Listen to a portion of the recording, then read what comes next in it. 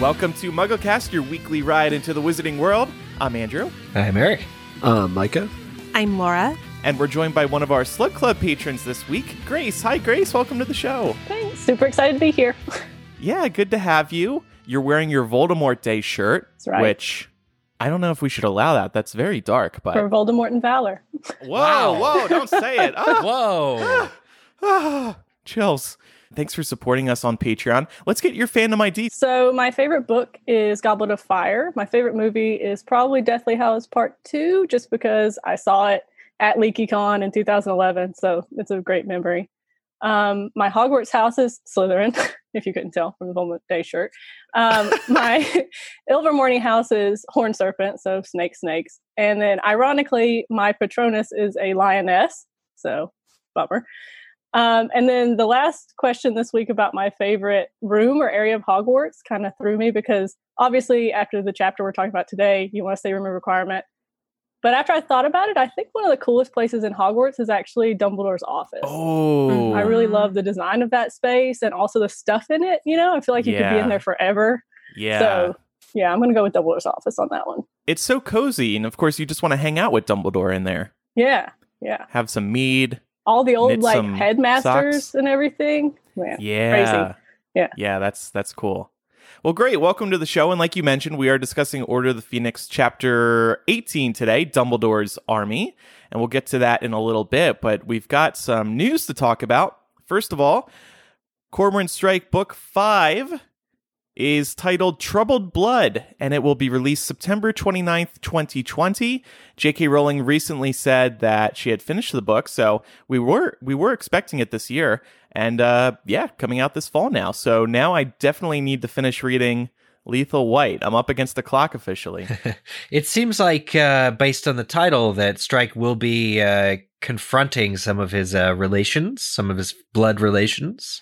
Oh, okay. I think. Yeah. That's kind of what I get. Yeah, there used to be a time on the show where we would analyze titles of J.K. Rowling books, so... Not anymore, though. Yeah, I just think of the Taylor Swift song Bad Blood every time I look at that title. That's what I thought of too. It's definitely her inspiration. Now we got Troubled Blood. Anyway, so yeah, we're all looking forward to that. We're all in agreement here that these books are really, really good. Lethal White was dense, so that's why I had tuned out and not finished it. But I'm looking forward to this, and I'm really glad J.K. Rowling is keeping up this series. I think there's a chance for a double meaning, though, here, too. Not just related to Strike, but I'm sure if there's a case that he's working, that it's possible that there could be some troubled blood between the family members. Ooh. Yeah. Or maybe there is trouble with the blood. Yeah. Ooh. Maybe it's got like a biological agent or something in it. Right. Maybe blood is a person. Whoa. Maybe Troubled is a person. Whoa. But it's interesting, though, because we don't know much about Strike's family, I don't think. I mean, we know about his father a little bit, but I guess we're going to learn a lot more. You know, each of these words ends with the letter D, and Dan Radcliffe starts with D. So I think this confirms Dan Radcliffe is in the plot of Troubled Blood. Definitely. I didn't know we brought back crackpot theory. That is not a crackpot theory. That is a good theory. Okay. Well, Speaking of... I was going to say, speaking of crackpot theories, Cursed Child is opening in Japan. I was going to say, speaking of expansion, yeah, Cursed Child is opening in Japan. This is going to be the 7th production by the time it opens in summer 2022. This will be the first production in Asia. Ooh. So, pretty cool. Nice to see it expanding. I don't think any of us are ever going to get over to Japan to see it. I mean, we can't even get Laura to New York to see it. So, yeah, not going to happen. Have you seen it, Grace? Yeah, I actually flew to New York over the summer. It was like my graduation from graduate school present to myself. So that's fantastic. Yeah, of course you did, because you're wearing the shirt. I went and saw it over the summer. I wish I could have seen it with the original cast, but it was interesting.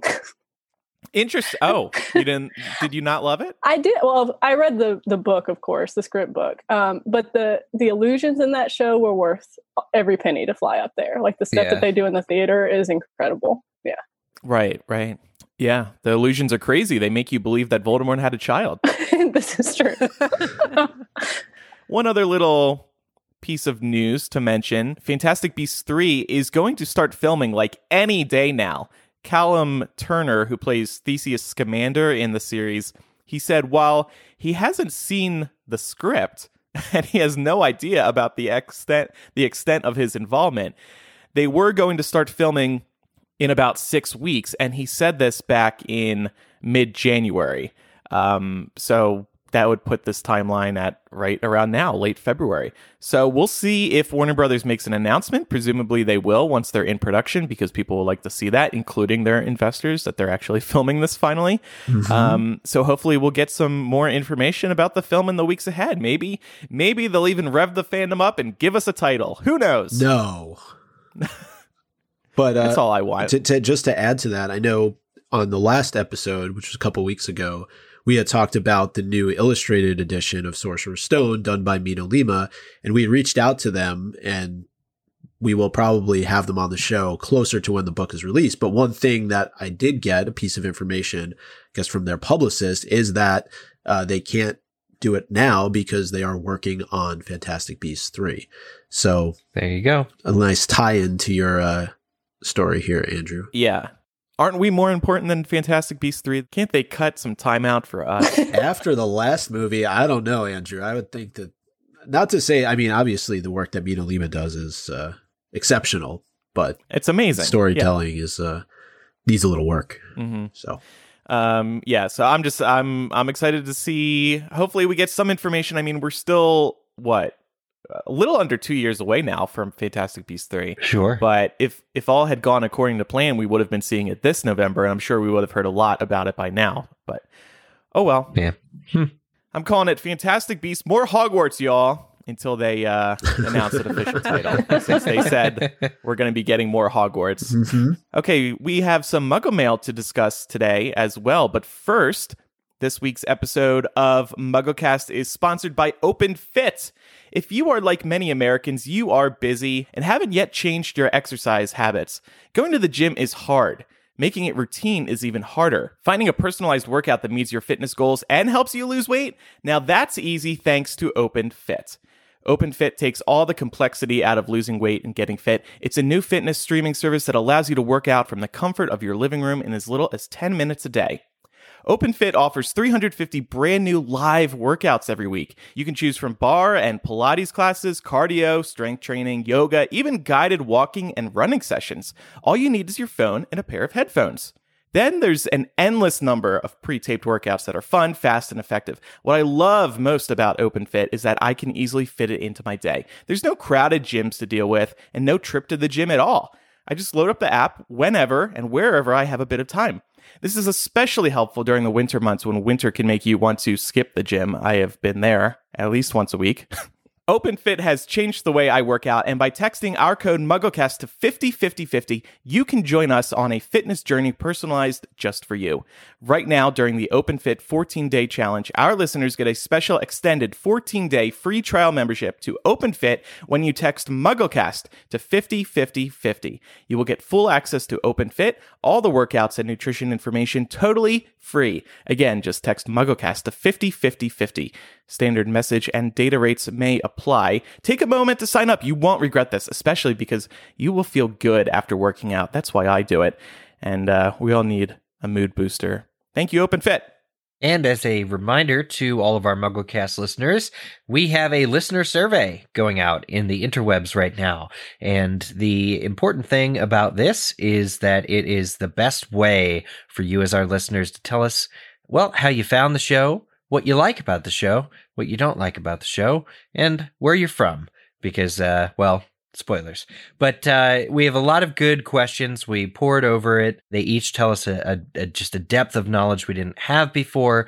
If you would be so kind, please take the time this week to fill out the MuggleCast listener survey. We are actually capping responses. We're going to stop gathering responses on this Friday, February 28th, because that will have been at least a month since we've had this thing out. So we've gotten over 1,000 responses. It's super helpful, but don't think for a second that somebody else said exactly what you would say if you took it, because it may be your insight that leads us to the next big gift that we give our patrons, or next big event, live event that we do. I mean, really, there's several opportunities there in the questions to point, to really lay out your specific opinion or ideas. And we are looking at those. We're ravenous for those ideas. So if anyone says they don't like my singing, though, that will be thrown in the trash.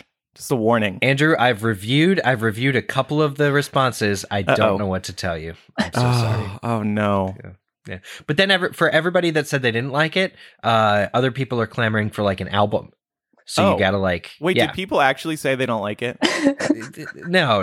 Oh, okay. All right. Well, they will now because they basically asked for it. So please take until this Friday do it before this Friday to fill out the MuggleCast listener survey. And the link for that will be in the show notes. It's already on the website and our social. All right. Time now for some Muggle mail on Twitter. We actually heard from an old college friend of mine, Brian,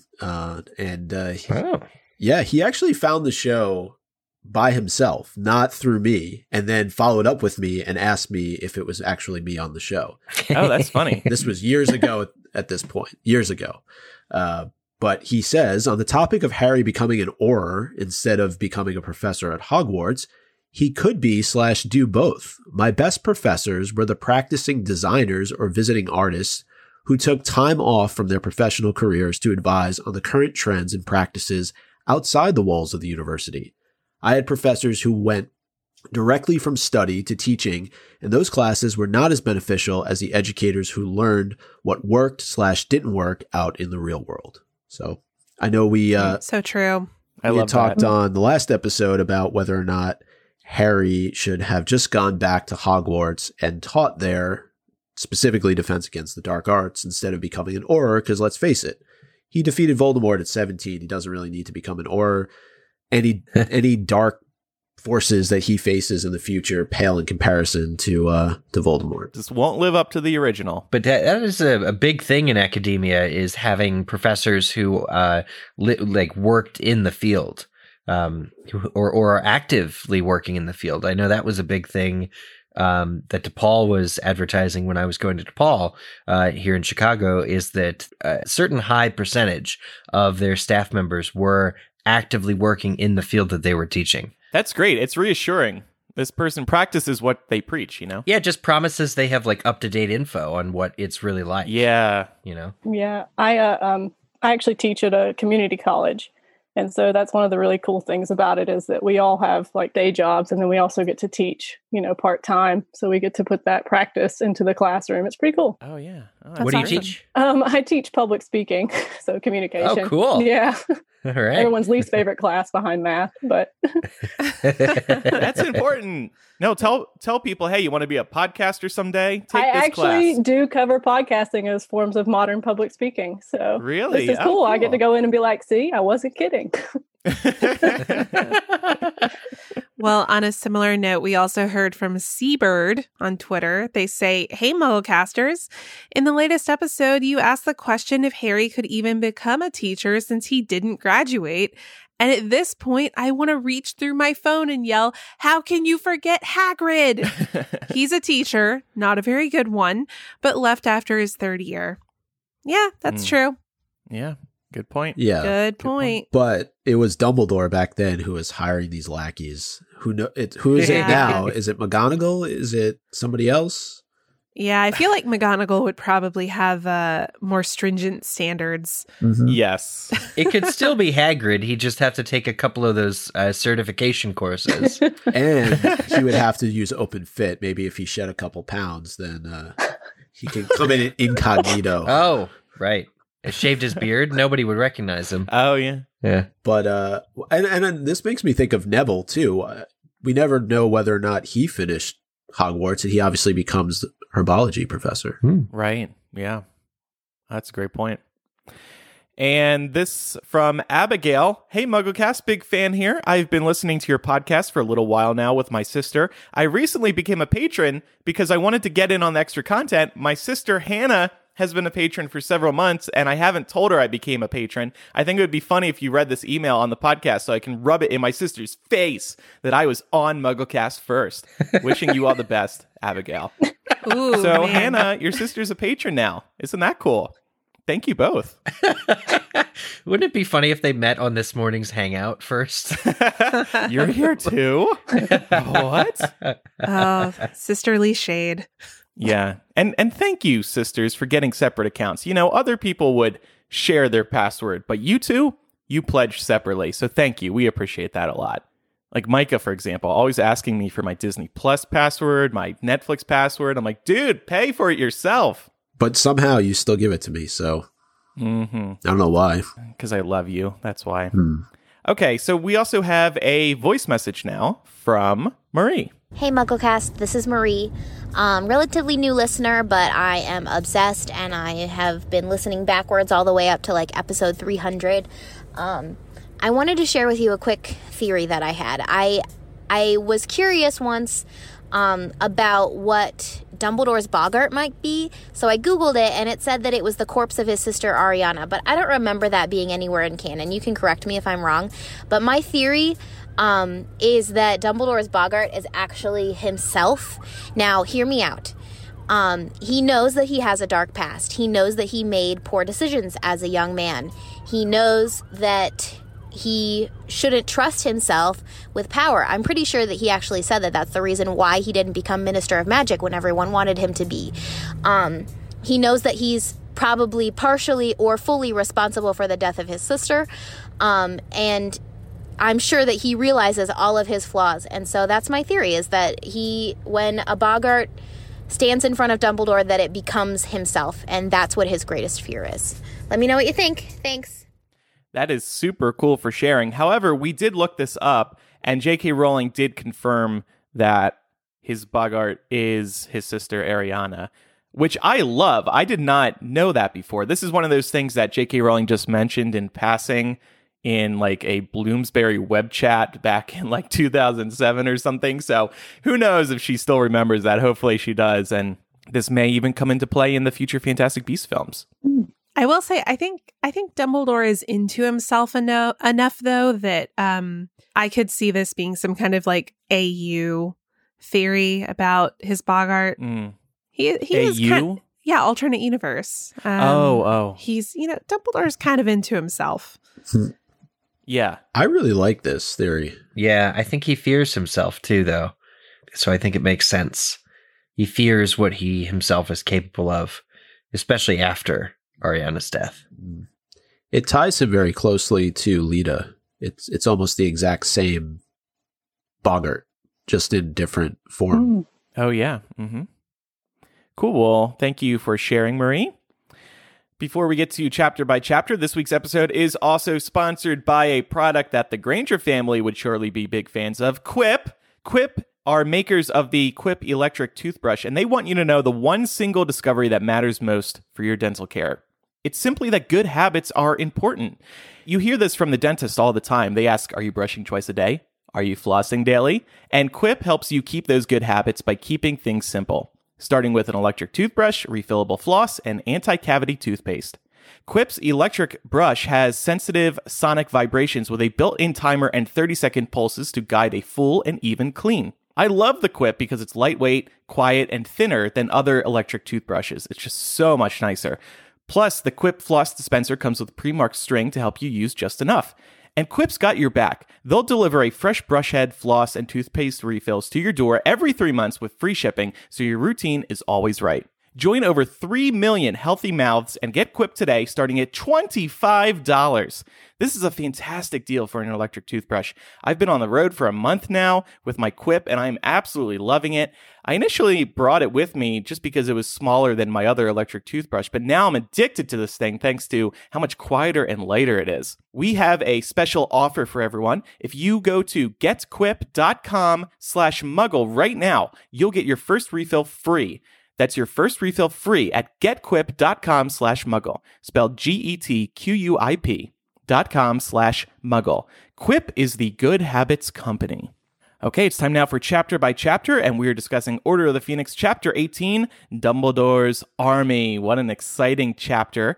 And we will start, as always, with our 7-word summary. And Grace, you get to kick it off today. So I'm going to start the music after you contribute the first word.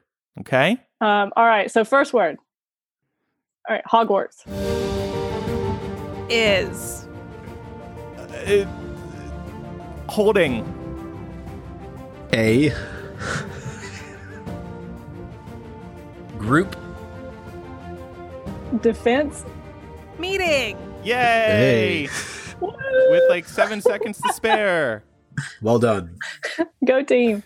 I really like that music. I love how we arranged the letters so that they say lame in the middle, but The segment is trying to tell us something.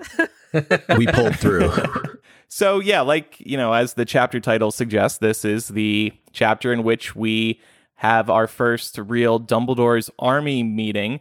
However, this chapter starts off with something I wanted to mention, kind of unrelated to the overall discussion. At the beginning, they're discussing Umbridge's latest infiltration, looking at Harry's letters, and Harry Accio a bullfrog. And this jumped out to me because I remembered that on her new website last year, J.K. Rowling said, or a couple years ago, J.K. Rowling said that Newt could not just Accio all his beasts in the first Fantastic Beasts movie because you can only Accio inanimate objects. So, a little mistake there, and this is why J.K. Rowling needs a team of people to make sure everything she's saying checks out canon-wise. Right. I was thinking about it, and so the first time we ever see McGonagall in Transfiguration, she transfigures a table into a pig, which, how does that work? So my out was maybe the toads that they use in Flitwick's classroom are her old socks or something that she's just turned into toads for them to be able to practice on. Oh, okay. So maybe they are inanimate objects at heart. Bit of a stretch, but yeah, it can work in the wizarding world. It could. Yeah. But if you go to Crimes of Grindelwald, Newt does Accio the Niffler at one point during the movie. Yeah, right. Except I think the reason that we have been discussing this more recently is because in the first Fantastic Beasts movie, he could have supposedly Accio'd all of the beasts that fell out of his case. Exactly. And then J.K. Rowling's like, no, you can't do that. And then in the next movie, she's like, Accio Niffler. There have been theories about maybe because the Niffler was so close in proximity or because the Niffler had gold in its pocket. Right. But Newt said Niffler, not Accio Gold. It's also smaller. It's a Niffler. It's not an Erumpent or something that is massive in size. I also like what you said about proximity. I don't think he could just wave his wand in, Central Park, and if the beast is by the Empire State Building, it's automatically going to just fly over to him. No, not in that traffic. Well, and also, what was he going to say? Accio all of my beasts. Right. Movie over. Well, he'd be able to name them one by one. It's a lot of them beasts. aren't indigenous to the region, so they're probably the only one of its kind in the thing. What I go back to is that the Harry Accio'd his broom from his bedroom on the other side of the grounds during the first Triwizard Task. There is a distance allotment. You're allowed to do it from some kind of a distance. Right. How far? That is the question. Mm-hmm. Hasn't J.K. Rowling said you couldn't do it over an ocean too? I vaguely remember something like that. Yes. One other thing I just want to mention at the top of the chapter, because we did discuss this when we were talking about the Hogshead, but the chapter art for Dumbledore's Army is actually pretty comical. Not sure if people got a chance to take a look at it, but it is Dobby with a lot of hats and scarves and socks, and pretty significant, though, that he also plays a role in a chapter titled Dumbledore's Army. We can talk more about him later. My big question about McGonagall and her classroom, this is something interesting. So what they're doing to the toad, or the bullfrogs, sorry, is silencing them using silencio. Something that struck me was, in the absence of a proper Defense Against the Dark Arts teacher, is it possible that the other teachers are picking up some of the slack? The reason is you see what Silencio does to a bullfrog, but immediately, because I know how this chapter is ending, I'm thinking this would be a great spell for people to learn on other people. Because so few people, even as of year 7, can do nonverbal magic. So you need to shout a spell in order to do a spell. And if you have silencioed somebody, odds are they can't shout the spell in the way that they are required to cast the spell. Wouldn't Silencio be like one of the most effective defensive spells? Yeah. Well, especially amongst the kids, maybe not so much the adults, because it seems, at least in Fantastic Beasts, all the adults know a lot of nonverbal that's a good point. magic. But yeah, amongst the kids, I mean, Harry could shut up Draco, and then Draco would be useless in terms of his offense. Mm-hmm. I do like this connection you're making, though, Eric, because didn't we talk in a previous discussion about how Umbridge didn't like the fact that Snape was teaching the strengthening solution? Oh, yeah. So maybe there is something to the professors doing a little bit of defense against the dark arts in their own classes. That's fascinating.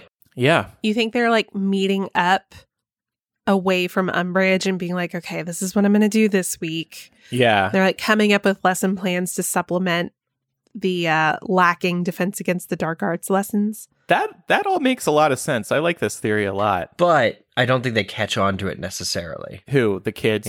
Harry, while he's lesson planning, isn't exactly like, ooh, this would actually be perfect because Snape's the only person I know that doesn't need to say a spell to cast it. Mm-hmm.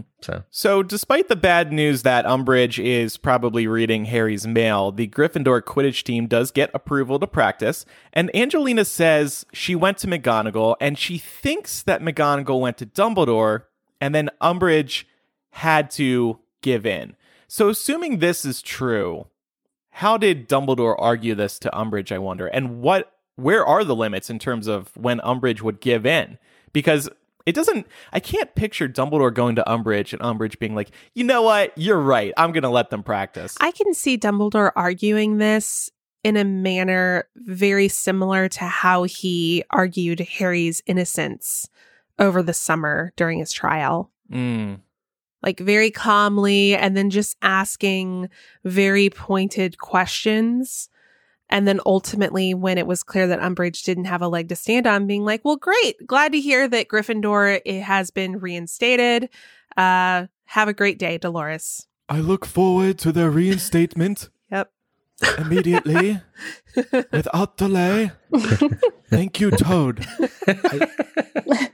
I think, though, that given Slytherin, we already know that they've been given permission to practice. It wouldn't be that hard for Dumbledore to argue that. I'm guessing it's the other 3 houses at this point, but I think it would be near impossible for her not to reinstate all 4 house Quidditch teams.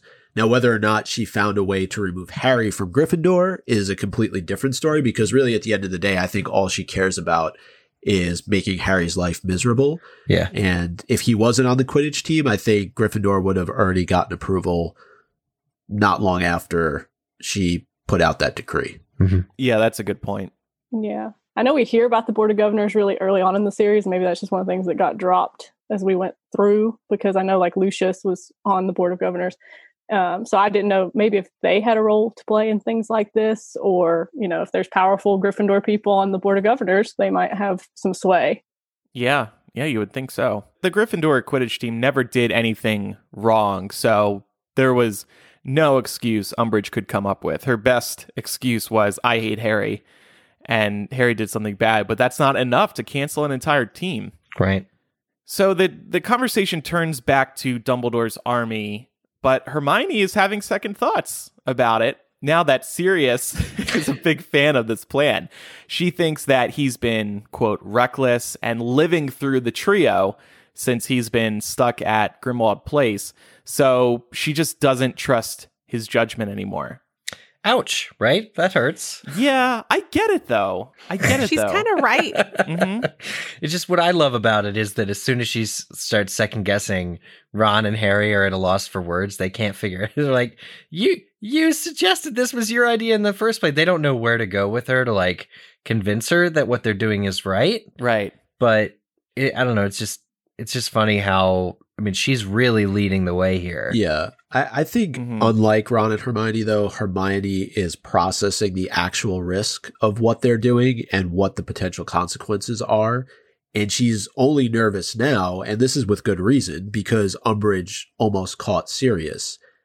But there was an inherent risk of getting caught with something like Dumbledore's army to start. So she knew this. Mm-hmm. So I just think this is her analytical mind at work, and she's kind of speaking out loud, and that Ron and Harry, they're shocked that she's now thinking about not doing this. But I actually think it's smart that she's considering her options, because look at what almost just happened at the end of the last chapter. And the big question is still where can they do this without getting caught? Right. And there are no options that seem to stand out, because Umbridge will be able to get wherever they are.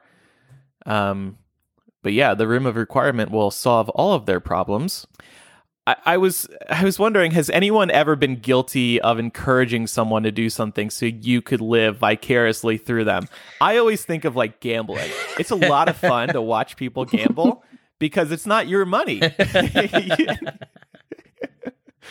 And then once you start playing, you're like, oh, ooh, never mind. I have provided that service for others where I gamble and lose money for their entertainment. Yes, I have done that. Not willingly, but I've done that. Yeah. I'm not going to Vegas with you, Andrew. This is a red flag right away. You're going to have me on the roulette table. Yep. Let me watch you play. You're just going to want to like put the little chips on the on the board for me, and then hope for the best. I really like this Actually, this is my favorite chapter of Order of the Phoenix, so I'm really excited that we're talking about it. But I love it mostly because of what it does for both Hermione and Harry, but specifically that part of Hermione, and it'll come up later when we do the connections between the books, but that I love that she wants to do what is right, and then it usually catches up to her. But she continues on, and I think that really captures why she's in Gryffindor. And, I do point out later in the chapter, Harry does refrain from being reckless. So, she can count that as a win, that she got into his brain, Yeah, so Harry starts feeling the burn, and not the type of burn that Iowa, New Hampshire, and Nevada has been feeling. He realizes that Voldemort is angry.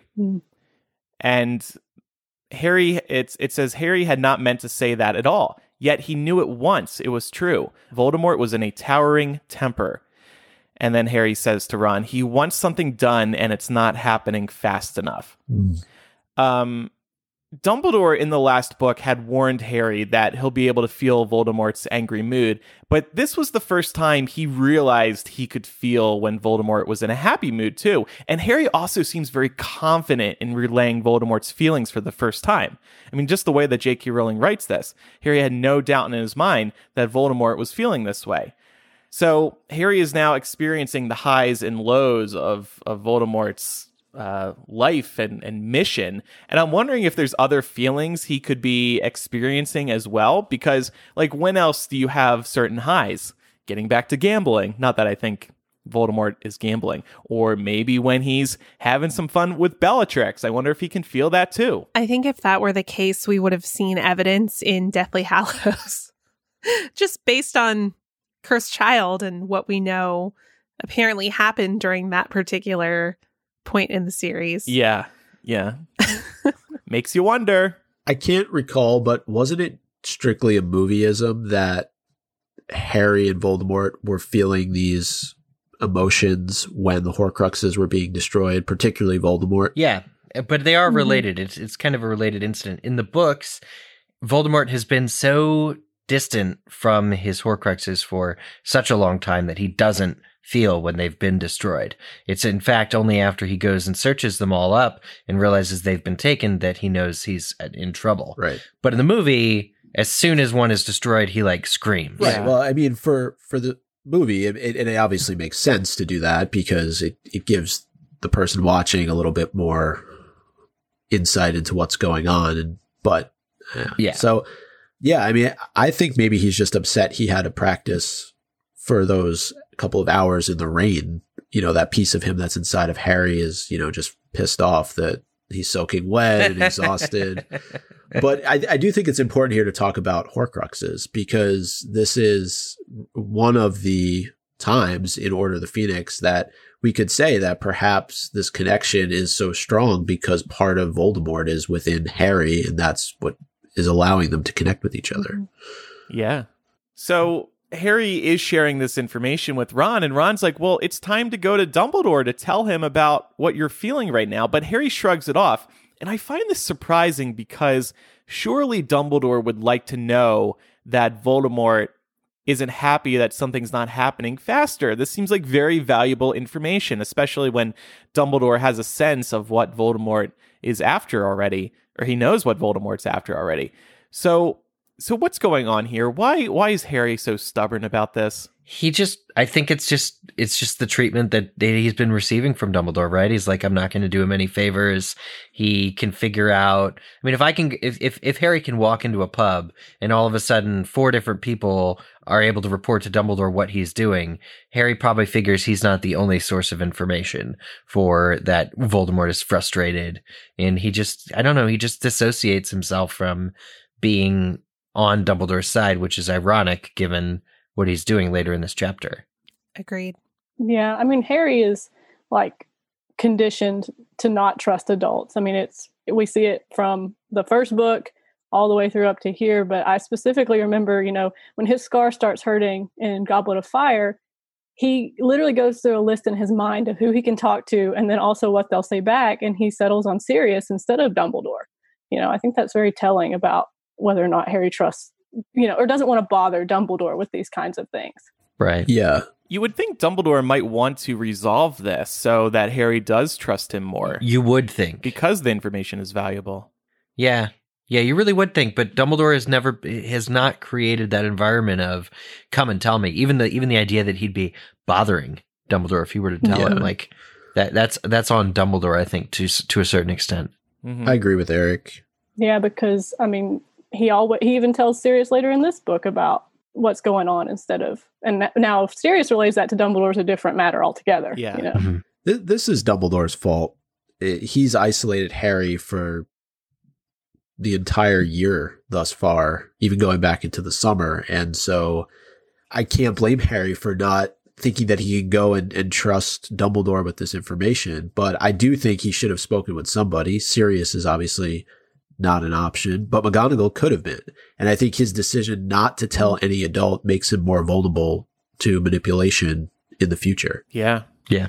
So in some lighter news, Dobby shows up and he stops by to deliver Hedwig, who's now mended, thanks to Grubbly Plank. And Dobby reveals that, as we saw in the chapter art, that he's been taking all the hats and socks that Hermione has been knitting, and it's super adorable. And Winky, unfortunately, we learn, has been drinking a lot over all these clothing drops. Hermione's work is causing Winky to drink. It's just so sad. And just to hear Dobby tell the story is really entertaining as well. It's also interesting because Dobby points out that none of the other elves will claim the Gryffindor common room anymore because they're offended. Yeah. At the clothes being left. And so it's interesting because, you know, we've talked about this before. Hermione's trying to do the right thing here, but we were kind of questioning, is she going about it the right way? And it's backfiring badly. Mm-hmm.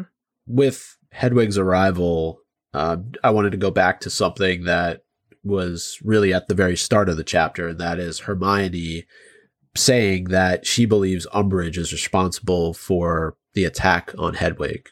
Now, we don't know specifics, but if that is the case, let's add animal cruelty to the list for Umbridge, and we can plus up her suck count at the end of this discussion. Oh, thank gosh. I was worried we wouldn't be able to do that in this chapter. But you're right. You're right. What a horrible way to start the chapter.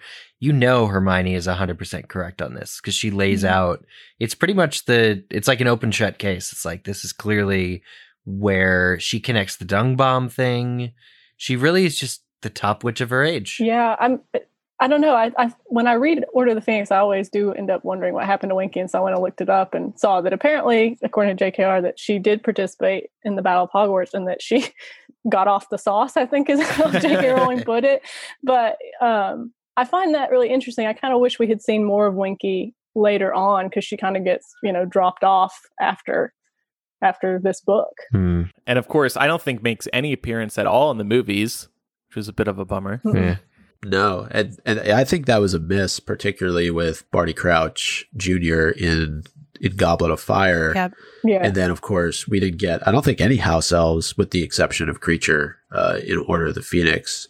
So I think it's actually Neville, right, who tips off Harry about the room of requirement in the movie. Oh, yeah. Mm-hmm. But yeah, so speaking of the room of requirement, so Dobby is just absolutely in love with Harry. Anything for Harry Potter, whatever I can do to help, I'm there for you, buddy.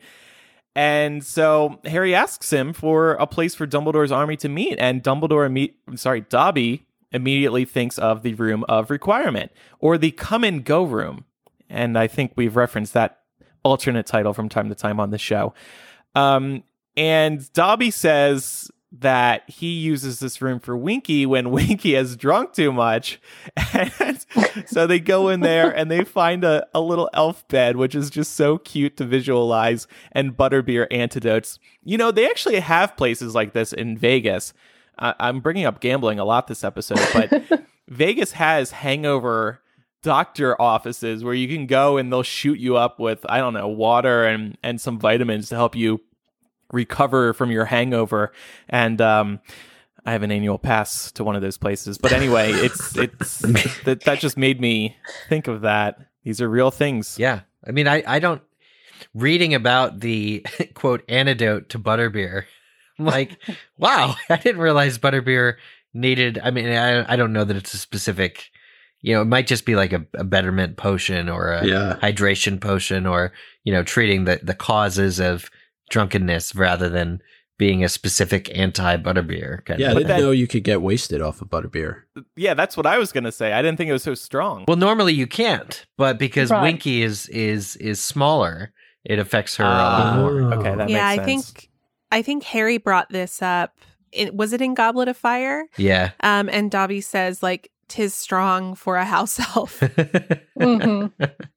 Yeah, I love that the Dumbledore chamber plots line from Goblet of Fire really was like so important in this book. I think that's a really funny connection to Goblet of Fire. Also, I still wonder, why was Dumbledore wandering around the castle at 5 a.m. and didn't know where a bathroom was, but still it worked out here. Well, one thing at a time here. We're trying to figure a lot out. Yeah, you would think he has his own bathroom. Right.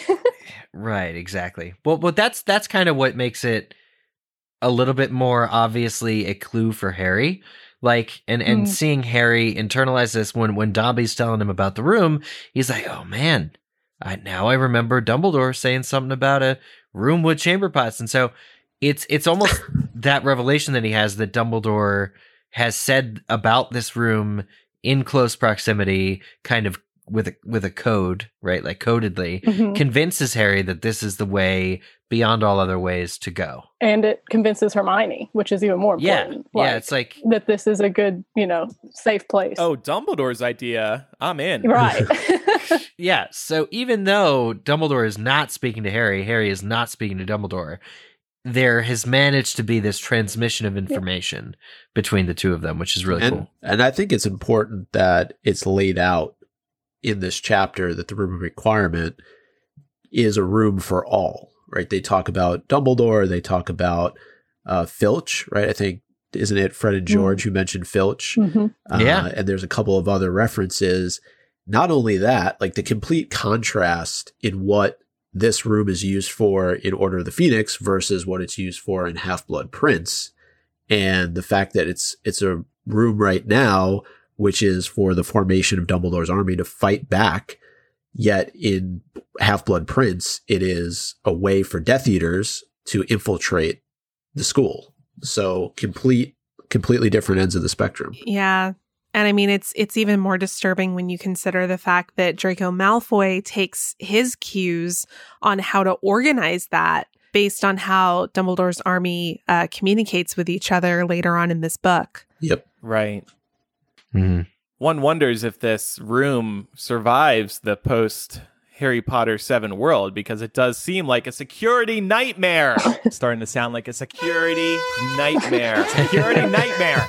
But really, for anyone to be able to use this, that's a problem, especially to break into the school. Yeah, we don't ever find out, do we, after book 7, whether the fiend fire destroyed that room completely or if they managed to get it back up and running. You know. Oh man. I would guess they get it back up and running because that room basically purges itself. So Yeah. So Dumbledore's army unites in the Room of Requirement. Everybody gets in. The room has a lot of books and other magical objects to help them in their training, right, Eric? Yeah, it's got some really cool. I mean, I wonder where all these books came from, like physically, but this seems to have pretty much everything you'd ever need. I get giddy reading this segment of the chapter, like a room that can be absolutely anything ever that you want. And the books are clearly real books. It's not like the room is manifesting books that didn't previously exist, but it's pulling relevant source material. It really speaks to like a sentience and of Hogwarts. And I just had to laugh because Hermione, before they get the group together, is seen reading a book called Jinxes for the Jinxed. And if you'll recall, she earlier in this book had a huge argument with Umbridge over jinxes and counter jinxes. And so I'm wondering if the reason she waltzed over to this particular book and started reading it while there was still disorder and people were still arriving was to see if she could like prove her point or just pick up another book on jinxes. It's a very clever, in my mind, very small throwback to a couple chapters ago. Yeah. And I was just looking it up, and we don't know for sure if the Room of Requirement survived Book 7. Ron does wonder if it's still there, but we don't get an answer for sure.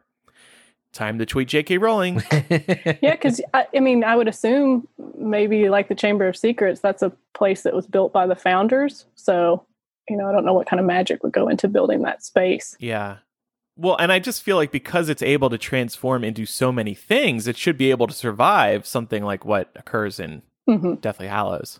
But the group, when they're trying to come up with a name for Dumbledore's army, the group tosses around a bunch of different names, and Eric thought that we could write these alternative names. I think that's a fun idea. Angelina Johnson said the Anti-Umbridge League. I feel like that's pushing your luck. Yeah.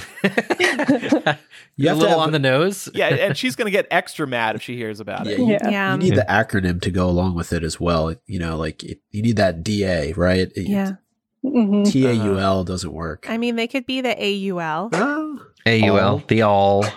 Oh, we're all going to bring down Voldemort.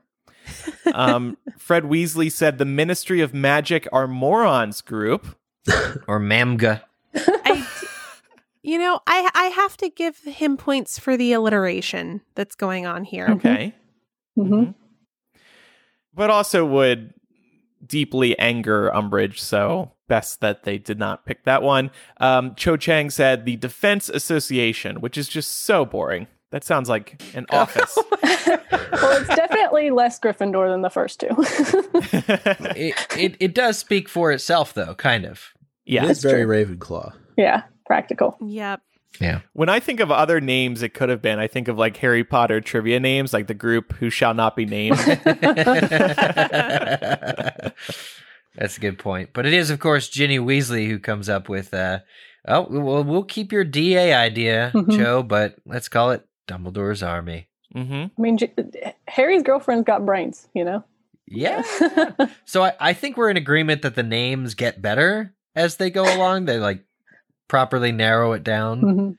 Defense Association wasn't, in my opinion. Well, do you think that that's the second best of the proposed, or would you rather have Ministry of Magic or Morons Group or Anti-Umbridge League over Defense Association if it can't be Dumbledore's Army. If there were no consequences to calling it the Anti-Umbridge League, I would definitely call it the Anti-Umbridge League. Okay. All right. Yeah, I really enjoy the first part of this with Hermione like sticking to the rules. Like, we've got to vote on a name. We've got to vote on a leader. Yeah. I think that's one of my favorite little Hermione pieces in this chapter. Yeah, and it is a great idea because there are some members of this group who have shown signs of defection or rebellion, and by voting for the leader, there's going to be no doubt about that, about who's in charge. Yeah, it is kind of a funny moment where Hermione keeps putting her hand in the air, and Harry is getting a taste of what it's like to be Umbridge in this case. Like, okay, yes, what do you need now? Mm-hmm. And I think that's such a cool little, like, I wrote in the doc, #justice for Professor Harry, but I love that little moment of Harry knowing what it feels like to be a Hogwarts professor that has Hermione in their classroom. Yeah. And that's why he didn't need to come back to be a teacher, because he already was a teacher in Hogwarts. There you go. Yeah, I thought this was great. And as you would expect, students, they don't like the fact that they have to start with the basics, but in going through this exercise, you see that not everyone is as good at the basics as you would be led to believe. And it's really important that they start here and they go with Expelliarmus. I thought the moment between Harry and Neville, despite the fact that it's because Harry is distracted by Cho that Neville is able to disarm him, but still for the confidence boost that it gives Neville. Yeah. It's so important. Yeah. And I think Harry really shines through, even in this first lesson, as being a really good teacher. Mm-hmm. Yeah. Yeah, and nobody likes Zacharias Smith. I bet Zacharias Smith's own mother doesn't even like him. But Fred and George jinxing him is not allowed. Yeah. And Harry, like, gives them an eye. I take back what I said about Zach. That was very mean about saying his mother didn't even like him. But I'm with you know, I don't like his true. name. the Fred and George taking turns jinxing him, and Harry just giving them an eye, and Fred being like, "Sorry, Harry, couldn't help it," is a very teacherly thing to do. Like, Harry allows it. He doesn't like out them and say this is what was happening, but he puts a stop to it. Like, they understand. And Fred and George, who are older than Harry, like, respect him enough to like knock it off then. Yeah, I think this is one of my favorite chapters in this book because it's one of the few times where we get to see Harry be really happy and feel like he's got control of something. I mean, he starts off this lesson like super nervous, and then by the end, you know, he feels really comfortable. And I think that's a really cool thing to see in his character growth. It's kind of, you know how in the movie when Harry and Cho are under the mistletoe, I know that we're not there yet in this part in the book, but how it just magically appears over them, like right away. So too, in the book, Harry's trying to get some order and he thinks, I should have a whistle. And he looks like over on a chair and all of a sudden there's a whistle there.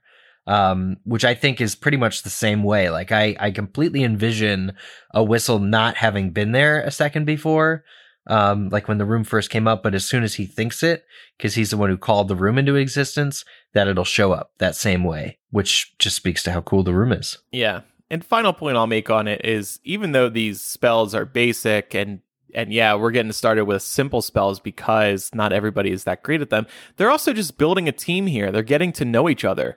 So I think it's great to start at this level so they can, so they don't have to dive in knee deep first. They just get their toes wet. Right. And unity is important. Obviously, we're leaving Slytherin out of the equation here. Sorry, Grace, but it's the way J.K. Rowling wrote the story. But I think it's so important that we're seeing all three of these houses come together to fight for a common cause. And this is the very foundation of that. No house points to deal with either. Could Harry, that's a cool what example. You made me think of that though earlier. Could Harry give out house points during this lesson? Interesting. I don't think he should. I brought that up because I think the beauty of Dumbledore's army is that they're not against each other. They're all in this together. So don't throw house points in the mix because it's just going to start dividing people up again. Yeah, this is also, I mean, it's a really nice parallel to the Order of the Phoenix. I mean, they are effectively mirroring what the adults are doing outside of the castle. So this is real world experience for them that's not being hampered by these, you know, house rules that will have no practical application once they leave school. I feel like Umbridge would want to know the source of any and all points given to houses too. Oh, yeah.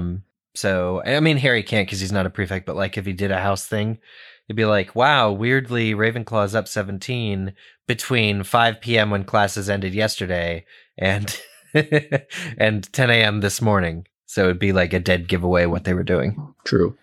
All right. And I think that's the chapter. Wow. We got kind of a quick discussion. Streamlined. Yeah. It was a simpler chapter, I would say. Mm-hmm. It's just one of the best ones, you know, where like everything's going according to like Harry's able to learn and grow and have a good time. It's a feel-good chapter. Yeah, it's a small chapter, but it has mighty implications for the series, which is neat to me. Definitely does. Well put. Well put. And speaking of, we still have the Umbridge suck count ahead, as well as some connecting the threads to discuss.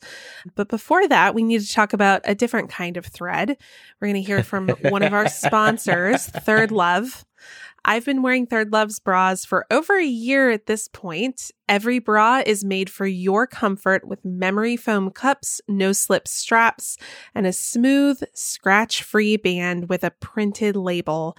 I stand by these bras because they are seriously the most comfortable bras I've ever worn. Third Love uses data points from 15 million people who've taken their Fit Finder quiz, and they use this to make recommendations based on breast size and shape.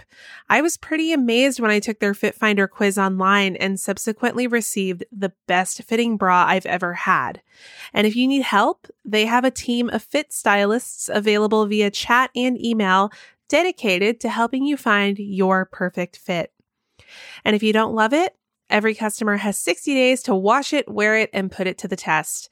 Then return it for free, and Third Love will wash it and donate it to a person in need. Third Love knows there's a perfect bra for everyone, so right now they're offering our listeners 15% off your first order.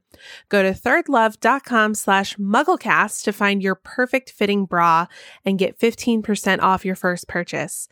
That's thirdlove.com/mugglecast for 15% off today. All right. So the Umbridge suck count, I believe, only grows by 1 today because of potentially attacking Hedwig. Right. I feel like animal abuse deserves extra points. Ooh. How many points?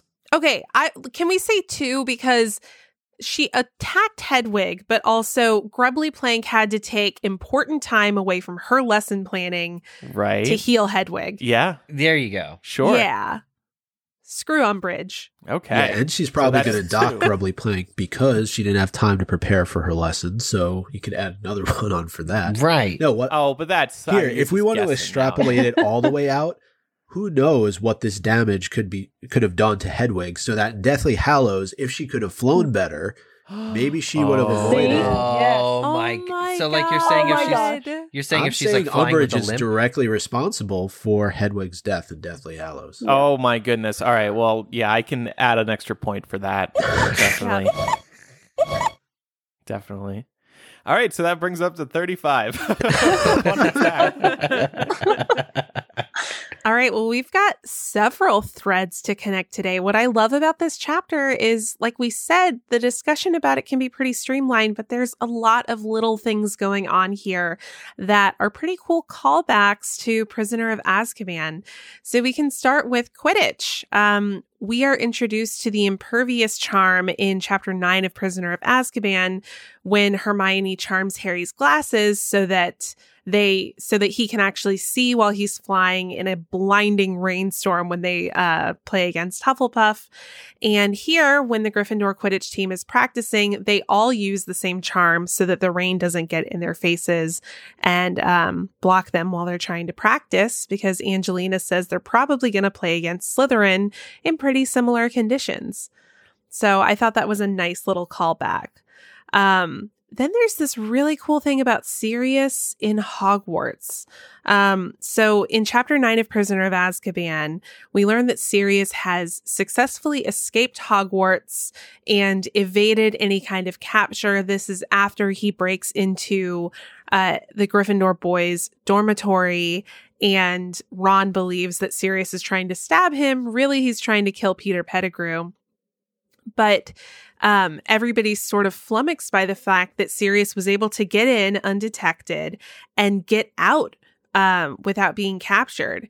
And here we see the trio sort of uncertain about how much Umbridge knows about how close she came to capturing Sirius. So it's a really nice contrast here where Sirius gets away and is, pretty certainly safe in Prisoner of Azkaban. But in this book, we're feeling a little bit unsettled, thinking Umbridge may know more than what we're hoping. Also, it's really interesting looking back at Prisoner of Azkaban in chapter 21. Dumbledore tells two 13-year-olds, use this time turner. Go back in time, save Sirius, save Buckbeak.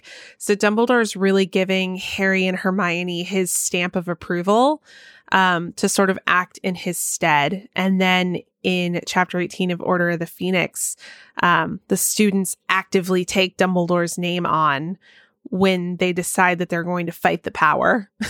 So I thought that was a pretty good one. Yeah. Then also looking at Hermione sort of taking matters into her own hands. In Prisoner of Azkaban, throughout the book, she devotes a significant amount of time to helping Hagrid prep for Buckbeak's trial, actively trying to undermine the Ministry effectively. And in Order of the Phoenix chapter 18, we see, the birth of a movement that Hermione originally inspired, again, looking to undermine the Ministry. And then, Eric, I know you'll like this one. Third-year Harry is way more prepared for Defense Against the Dark Arts than his peers 2 years later. This is evidenced by the fact that at the end of Prisoner of Azkaban, Harry produces a fully formed Patronus to save himself, Sirius, and Hermione from a horde of Dementors. Meanwhile, fifth-year and older students in Dumbledore's army can barely produce Expelliarmus. Yep. And that just goes to show how woefully underprepared these students are. Yep. Yeah, that's fair. And then, Micah, I think you had a couple of threads to connect. Yeah, I did.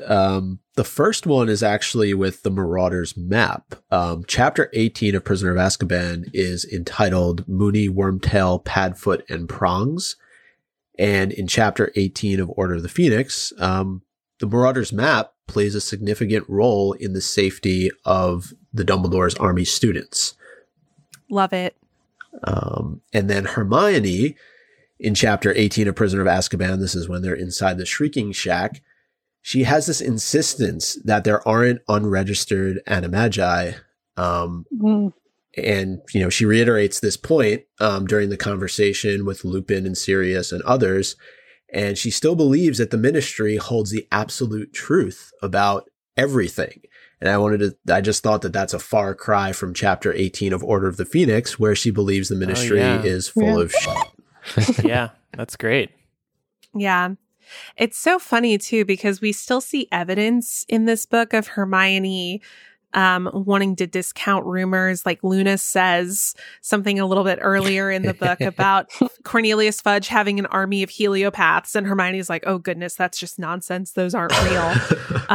So definitely, we know that Hermione could have ended up being sorted into Ravenclaw. And I think that this chapter evidences that. Like we see Hermione's overwhelming tendencies, very like Gryffindor-esque tendencies of doing what's right and fighting the injustice that's happening in the Ministry. But then also sometimes she's kind of roped in by her intellect a bit. I think sometimes her tendency to follow rules can kind of hinder her a little bit. All right, great stuff. And now it's time for our MVP of the week. Oh boy, look out. Here it comes. Get ready for the beat drop. It's about to drop.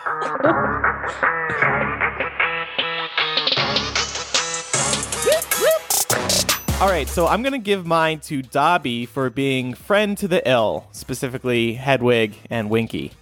Oh. I'm giving mine to Hogwarts for having just the thing to help our students practice. Eric's so animated now with the music. The music really wakes me up. As a person who works in marketing, I have to give mine to Ginny for creating a very lucrative brand with the name Dumbledore's Army. Yep. I'm going to have to give mine to Harry for teaching his signature life-saving move. Nice. Time and time again, disarming is what saves him.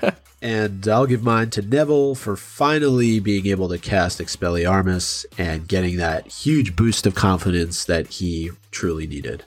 All right. And now it is time for us to rename the chapter, Harry Potter and the Order of the Phoenix, Chapter 18. What